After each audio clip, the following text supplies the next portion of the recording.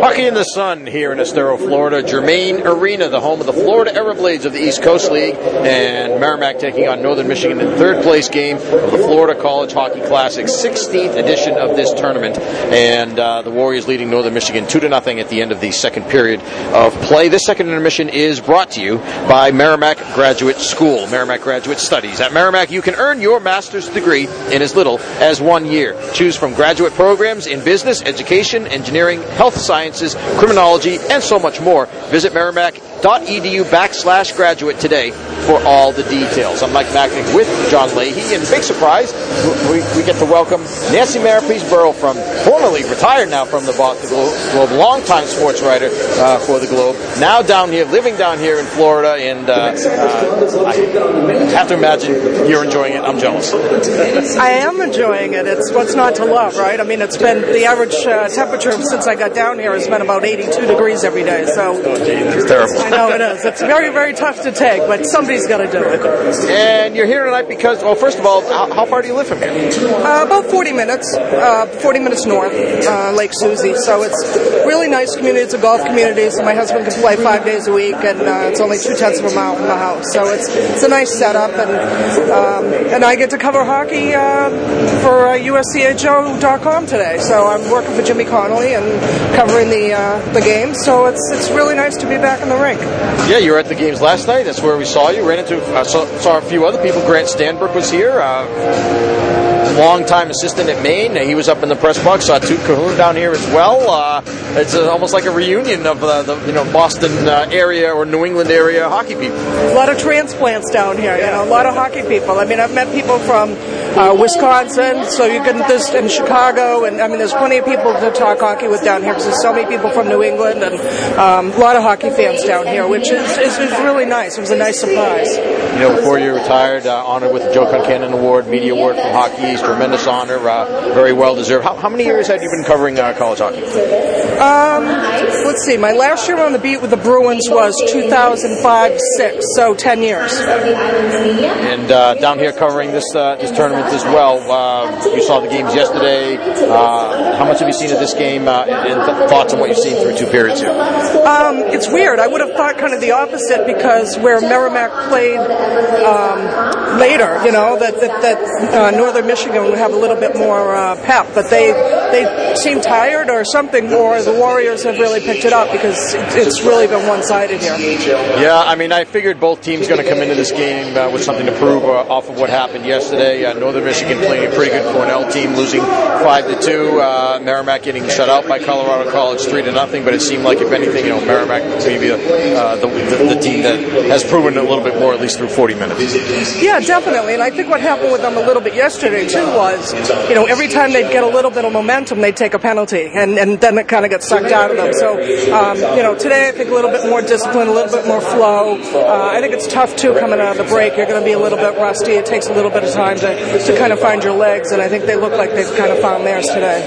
And the game you saw yesterday, Cornell and Northern Michigan. I mean, we're going to see Cornell again next week. It's been a couple of months since Merrimack and Cornell first faced off earlier this season, a 3-2 win for Merrimack up in North Andover, but kind of a different situation as compared to that. Cornell's first game then, and now they've had a couple of months under their belt. They're a different team. What did you see from Cornell last night? Well, I thought they were pretty steady. I know they've had some ups and downs during the course of the season, which is going to happen with most teams, but they looked like they were playing as a team. They looked as if their defense was in the flow of the offense, and I thought they played pretty well. I was pretty impressed with the goaltending. I think he made some really tough saves. Made it look a little easy, but I thought he made some saves that maybe other guys wouldn't have made. Jeff Kubiak, I know, returned to the lineup for them last night. He played in that first game against Merrimack. It was his first time back after missing really all of the preseason for them, and then ended up missing the next 10 games. But yeah, I think you could see last night, at least in a little bit of the game that I saw, he makes a big difference for them when he's out there on the ice. Oh, he gives them a giant boost. And I know, when you come back from that long of a layoff, it's going to be really, really short shifts. Get some wind back and then go back out there. And you saw, he looked like he tired more as the game wore along, which is natural being out that long. But he gives them a serious, serious boost. Thoughts, I guess, then on what Merrimack might need to do next weekend. They've got one more period to go here. Maybe a period plus. We'll see. At any rate, the next team on the docket is Cornell.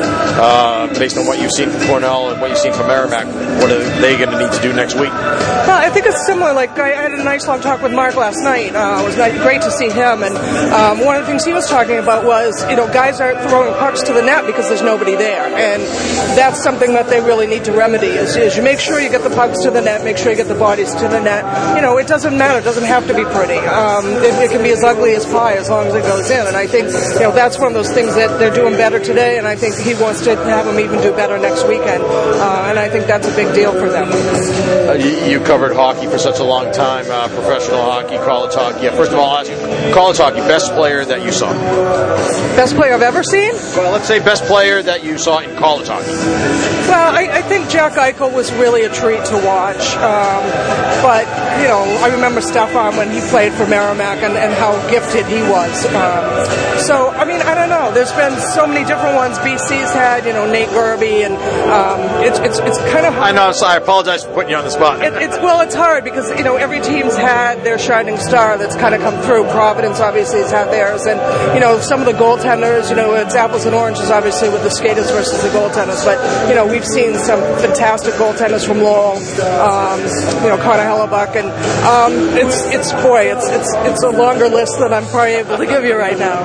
And then how about pro hockey? How long were you covering the Bruins, and what are your memories of that time? I was a beat writer for 16 years, but then I covered them in the playoffs, every spring. So,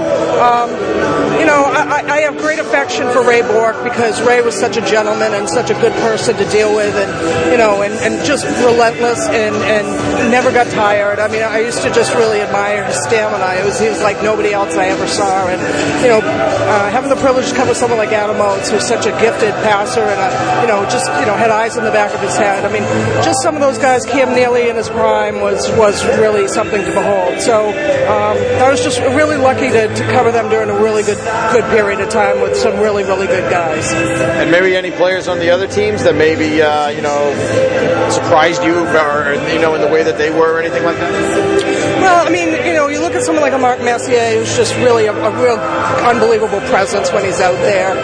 Steve Yzerman, another guy similar to Ray in the sense that he led by example, and now he's, leading a front office. And so seeing a lot of the guys that I covered when they were players, sort of manning front offices and coaching and things like that has been, I think one of my favorite players to talk to, who was, I won't say misunderstood, he was totally despised by everybody, was Dale Hunter. And he's just such a different guy off the ice than he was on the ice. And but some of those guys, Claude Lemieux was a different guy off the ice. So there were a lot of guys that were sort of enigmatic when they played, but off the ice it was kind of like you were talking to someone completely different.